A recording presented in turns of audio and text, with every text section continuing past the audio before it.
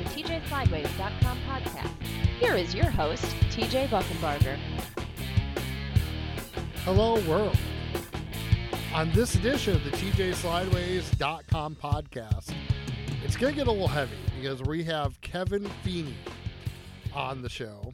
And Kevin's best known today as the COO of the Edelbrock Group and has done a marvelous job working his way up through the ranks of motorsports and the automotive industry in his career. But I've known Kevin for the better part of 25 years and watching him race sprint cars for well over 30, starting out with the sprints on dirt and eventually kind of transitioning to become quite a star on the wing pavement sprint car scene. He was known for his hammer down style and setting track records. It was always someone you had to have an eye peeled on. I always check at all times. But this past winter, we were all really close to losing Kevin to COVID. Feeney came down with some of the worst symptoms, some of the stuff you'd read about in the news that you would just shake your head at and just go, man, I'm glad I'm not going through that. Well, Kevin went through it all. He came down sick over the winter while visiting his family at home and eventually went from the point of being in a coma to 2 weeks ago competing with the Olive Value Bumper to Bumper Super Sprints. And it's just a remarkable story. So I reached out to Kevin. I was thinking about him out at Knoxville this week. As I always joke, he's one of the first Michigan sprint cars I ever saw footage of at Knoxville Raceway with his purple race car with those orange wheel covers on them. And I thought about it. Now, while I was driving home, I'd reached out to him to see if he wanted to talk about this. And he did. And so we sat down and talked about his journey. That is just unbelievable. It was emotional for me to do it and emotional for him to it was unbelievable for me to hear it. And I hope you get as much out of it as I did doing the interview. So without further ado, here's Kevin Feeney. Kevin Feeney, we were just talking before this interview. Of all the guests I've ever done this with, I think I've never been happier to talk to one than you. Well, I appreciate that, TJ. I'm glad to be in a position to talk to you.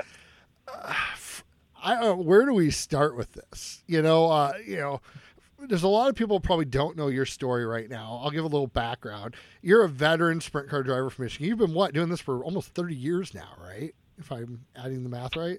I have. I started racing sprint cars at 18 years old, and I'm 52 now. Wow, man, makes me even feel old. So it's and you've carved out a nice little niche for yourself in the pavement sprint cars, and now you're playing super modifieds a little bit. And we'll talk about that a little bit later. But what you've been through the past year is nothing short of remarkable for,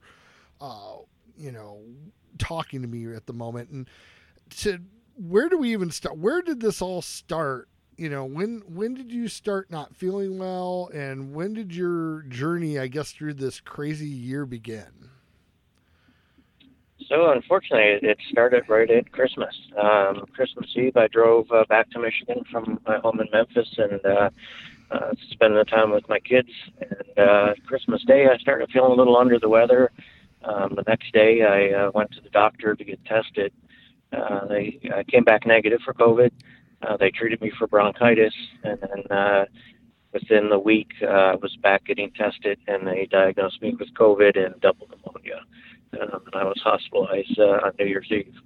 Wow! And at that point, we don't have to go through all the details, but your condition had deteriorated significantly. Like there's a couple points where I was starting to seriously think about writing some very reflective things about you. I'll be honest. I mean, to convey to the audience, it did not look good initially. No, it was not. It spiraled downhill very fast. So I was admitted on New Year's Eve.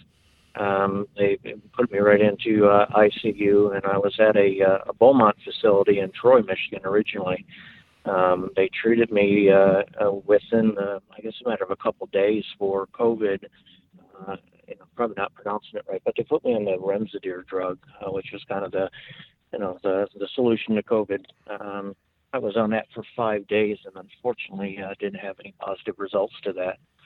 And at that point, they had communicated to me that I was going to have to go on a ventilator. That was I guess at that point in time when I realized how serious the situation had gotten. Um, and I start reflecting on myself and the position I was in, and having to get my house in order in just a matter of hours at that point before I got put on the ventilator. And at that point, how long were you actually on the vent and, for lack of a better term, out of commission, or maybe out of consciousness? So right about the end of the first week of January, the first step was a ventilator, and then the second step, they told me I had to go on ECMO treatment, which at the time I was not even aware of familiar with what ECMO was.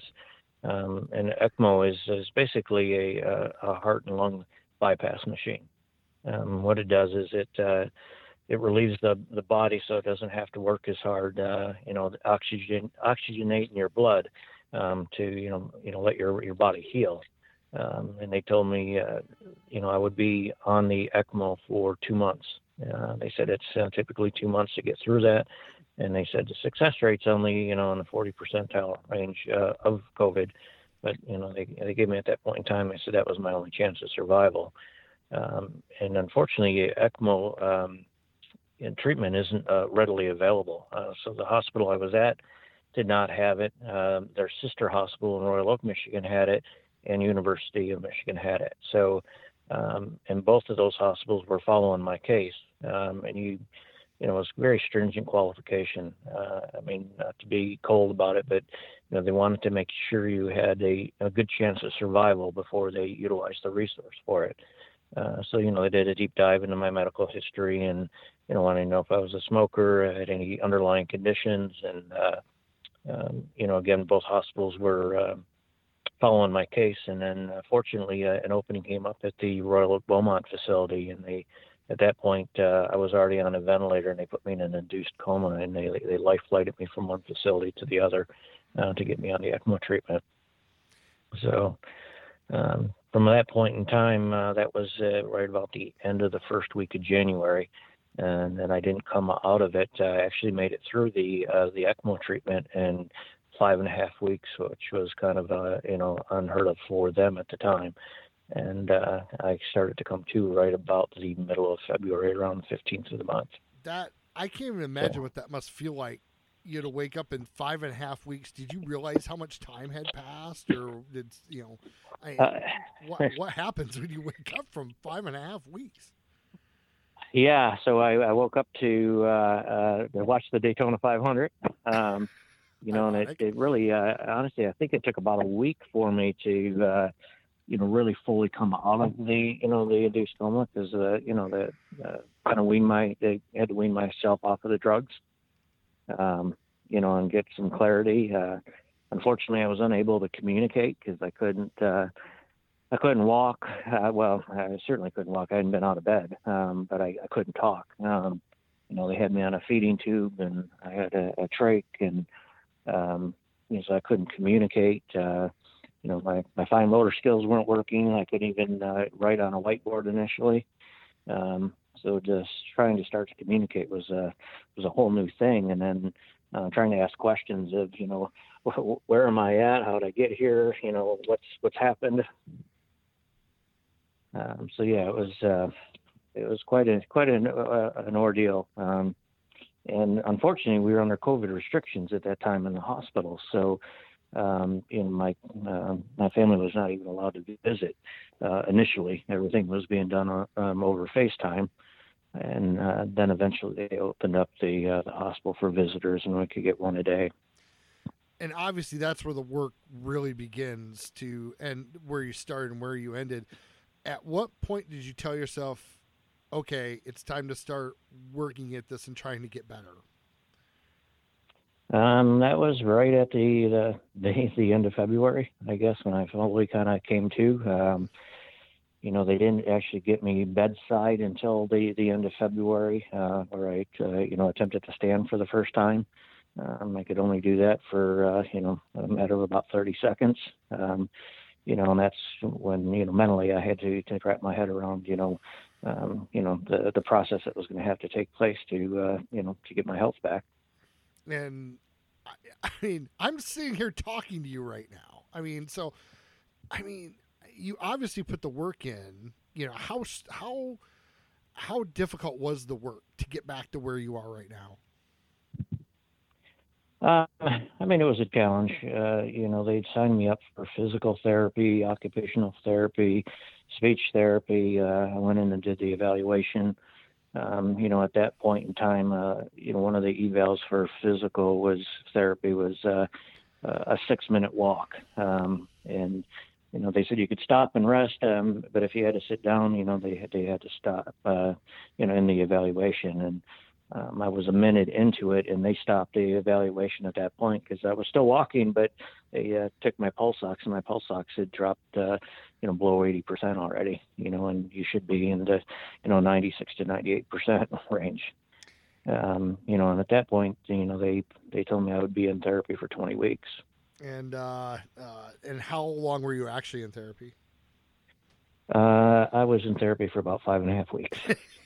So what I need to come down to is to kind of combine this to your competitiveness. How much does your competitive nature, being a race car driver, maybe help you in that situation? I think it's in our DNA, right? I've got a photo that I haven't shared with many, but I would share with you, and I think it puts it in perspective. Just the looks on my face, and this is the first time they let me sit up in the bed, and I was determined from the get-go. I was not going to let COVID beat me. And even before I went on a ventilator, I kind of used the term as my family. I said, I'm in it to win it. I said, failure is not an option here. And obviously, that first in-person meeting with the family had to be a huge breakthrough for you. Could you even describe the emotions in that moment? No, it's very difficult to, and it was piecemeal because, at that point in time, they'd only let one person in the hospital at a time per day. So they were having to rotate. And it really wasn't until I got discharged to where I was able to spend any time with all my kids. And that was March 10th, so I was in the hospital for 70 days on the first stint. And I say the first stint because I did have some issues with blood clots, which is a side effect of COVID, that they had to put me back in the hospital for a few days afterwards. So all these hospital stays and everything you've been through, and we should preface that you just got done driving a race car a couple weeks ago. So let's, from the point of where you're starting to be on the upswing, the physical therapy is going good. At what point does it come into your mind like, maybe I can drive again? Well, the first goal was to get on my motorcycle. I'm a big fan of me riding it around the neighborhood. Probably prematurely, I wasn't ready, but I always had it on my mind. Throughout my whole hospital stint, my kids kind of said, you're retired from racing, and I just went along with it and agreed to it. Knowing in the back of my mind, I'm going to go out on my terms, not because of something like COVID. And then what was the reaction at the racetrack a couple of weeks ago when you pulled in? Because you didn't tell anybody, as far as I know. I didn't know you were showing up. I haven't talked to anyone that did know you were showing up. No, it all came together rather quick. Matter of fact, I actually had an opportunity to drive Wayne Stickney's car at Kalamazoo race that got rained out. And I know Auto Value was wanting to name who the driver was, and Wayne wouldn't tell him. I wasn't telling anybody I was planning on running. Unfortunately, the event got rained out. And then the Tuesday before the King of the Wing events, I got a phone call, and it was a combination between Tom Hartzell and Davey Hamilton Jr. Had put an opportunity together to run for Mike Anderson Racing out of Idaho. So we exchanged contact information. I guess Tuesday night I was actually in California for work, and I reached out to Mike, and he said, yeah, I've got a car. He said, if you if you're interested in driving. And I said, it's not a problem. I just got to fly back to Memphis, Tennessee tomorrow, and then, come drive up to Kentucky. And so I didn't really tell anybody I was coming in, so I come riding in on my motorcycle. So Days of Thunder style, you come riding in on your motorcycle. Oh, yeah, I about died 3 months ago. Here I am at the racetrack. Yeah, pretty much. Yeah. If that isn't the most Kevin Feeney thing ever, I don't know what is, knowing you. Yeah, it definitely it shocked a lot of people. And like I said, it was something personally I just felt I needed to do it for myself. Unfortunately, we didn't have the best results racing. First night, I'll step up to the pump. I ran out of talent. Was involved in a crash that was all my fault. Didn't get fired. They let me come back to run the next 2 nights, and we chased some engine issues. But just to be able to get back in the car, was just a great feeling. And the unknowns was getting in a car, putting a hood sock on, putting a helmet on. After I had all these respiratory issues, and honestly, when I got out of the hospital, I'm thinking, how am I ever going to do that again? I couldn't imagine putting a helmet on, and the weather, was, typical for the time of year. We were in the 90s, high humidity. So it was kind of a personal stress test on my body. And as far as when you actually pushed off and you put the gas down for the first time, was it pretty much like riding a bike again for the most part? I mean, how could you describe that after going through all that and taking that first session and putting your foot down on the gas?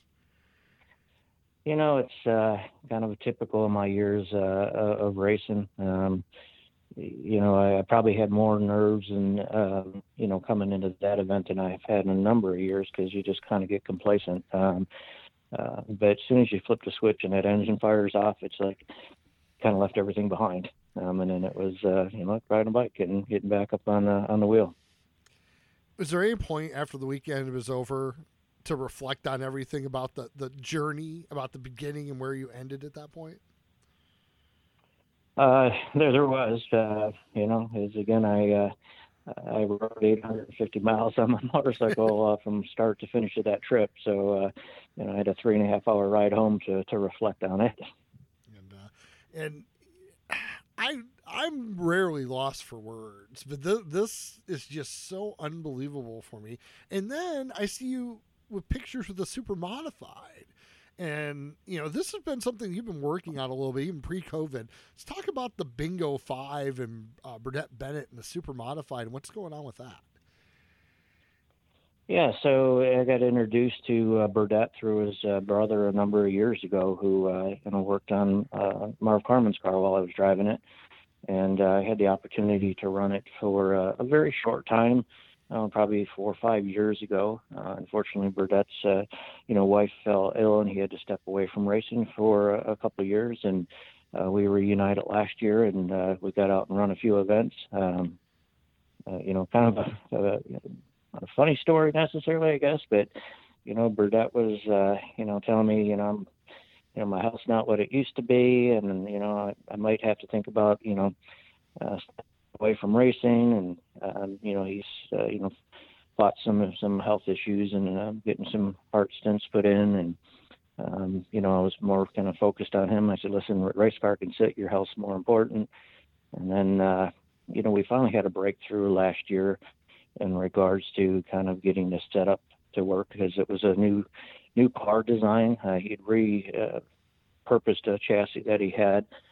Came up with his own design suspension, very similar to current Indy cars, and and we finally got the setup and got our engine woes put behind us, and we were running 4th at Lorraine. I was running double duty, running the sprint car and the super mod, and just finished the sprint car race, and we were running 4th, and we unfortunately had a suspension part fail, and the car made a hard right turn ride. I got it well before I got to the trees. So it wasn't too bad. As I come in on a flatbed, here's the car owner, that is grinning ear to ear. First time I've had a car owner smile at me as I'm riding back on the back of a flatbed with his tore up race car. And he said, "Man, we were fast." He goes, "I'm going to build a new car." Oh, wow. And we went home from that event, and he started designing a new car, and he's well underway with the construction of it. Now, was super modified racing something throughout your pavement sprint car racing career kind of looked at and said, "I'd like to do that," or was it just the opportunity of meeting Burdett that kind of made your desire or created your desire to do it? It's always been intriguing to me, the super mods. I'm not going to say they don't have rules. They do have rules, but every car is somewhat unique in the super mod. But they managed to, have a rule package that, gives the car builder and the team room for creativity, yet, a rule package to maintain some cost containment. So, it's always been of interest. Probably more so in probably the last 6 or 7 years when we were running some co events down at Sandusky Speedway. That's where I really piqued my interest in it. And so now you've gotten the sprint car races under your belt. You've got that super modified on construction. Sounds odd, but what do you have planned for the rest of the year? Well, the super mod, I'm not sure we're going to hit the track this year. He's got a little bit of work in their season starting to wind down here. As far as the sprint cars season, we were planning on running Kalamazoo here next week, but I got word that they've switched that to a non event. The car owners, hasn't run non-wing with that car before, and it's just not something that he's interested in doing or myself. So I got one race left on the schedule, and that's going to be a must-see race in October at Montgomery, Alabama. And that one we're going to have our car back together for. Oh, very cool. So, yeah. So with me getting sick, my crew was not planning on racing this year, and I kind of caught them by surprise, and I called them up, probably 4 weeks ago and said, "Hey, how soon do you think we could get that car together?" Whoops. Yeah. By the way, it's sitting in pieces. So yeah, I can see that. I'll still lobby for orange wheels. For those that you don't know, Kevin started his career in a sprint car that was purple with bright neon orange wheels. And we're talking about, he actually took a trip out to Knoxville in that car, which actually kind of made me think about calling you this week after this all went down. And I still want a purple 6K with orange wheels at some point. But we got a purple car. I'll just have to dig up some orange wheels, and we did the throwback. Our pavement car now is the 6K. Oh, that's so cool. I'll just have to find some orange wheels. But yeah, that was 1991 when I went and competed in the Knoxville Nationals. That was a memorable trip in itself. Man, it doesn't seem that long ago at times, man. I really no. So I'm still wrapping my head around the journey you've been on over the past few months. What's one thing you would tell anybody about your experience and about how your outlook on life maybe has changed, or something you would try to convey to somebody that you've learned throughout this entire process? Yeah, it definitely put life in perspective here. Tomorrow's not a guarantee. You got to live every day to the fullest. I've been very dedicated to my career and my job over the years here, and putting in a lot of hours, and got to find that work-life balance, and spend time with friends, and the racing community is my family as well. And that's something that I've been missing. Yeah, and I can tell you firsthand, we're really glad you're still here. I don't know if I've ever been happier to do an interview with someone at this point. So, man, I'm really glad you're here, and way to go. To have that kind of fighting spirit, to be able to overcome that, and I don't even have words for it, man. It impresses the hell out of me, and like I said, I don't know what else I could say. Yeah, well, I can't tell you how much I appreciate the the attention I got by the doctors and the nursing staff. It was exceptional. I can't wait to go back someday and personally thank them. My family and the kids. They they were here for the whole journey. I just purchased a home in just outside of Memphis in December and hadn't even moved in. And when I woke up from in my nap, my kids said, "Oh, by the way, Dad, we moved you out of your apartment into your house," and that was kind of a shocker. Yeah, well, that would be. It's like, well, you get the house now, but wow, I can't even wrap my head around it, man. Well, Kevin, I mean, I don't think it'll be hard to top any other guest I could ever have on this. I could be more thankful that I'm talking to, man. I mean, we've known each other. I don't want to put a number on this, but we've probably known each other 25 years now, and I am so happy to be able to do this with you, and hopefully the next time we do this, that super modified's on track. Though we got something a little, even though it's still a happy story, maybe we can talk all shop at that point. No more scares, okay, man. So no, sir. All right. Sir. Well, I appreciate your time, Kevin, and thank you for sharing your very inspirational story, because I think it's probably one of my favorite stories of the whole year. Well, thanks, TJ. I really appreciate it. I appreciate you reaching out to me. All right. Thanks, Kevin. Thanks. I don't know what to say after that one. Thank you, Kevin, for sharing that amazing story with us. There's nothing else really to say about that. If you enjoy our podcast, make sure to subscribe at Apple Podcasts, Google Podcasts, Spotify, Amazon Music and Audible, Pandora, TuneIn, and the Podbean app. Thank you for listening, and I hope to see you down the road at a racetrack soon. Thank you for listening to the TJ Flyways podcast.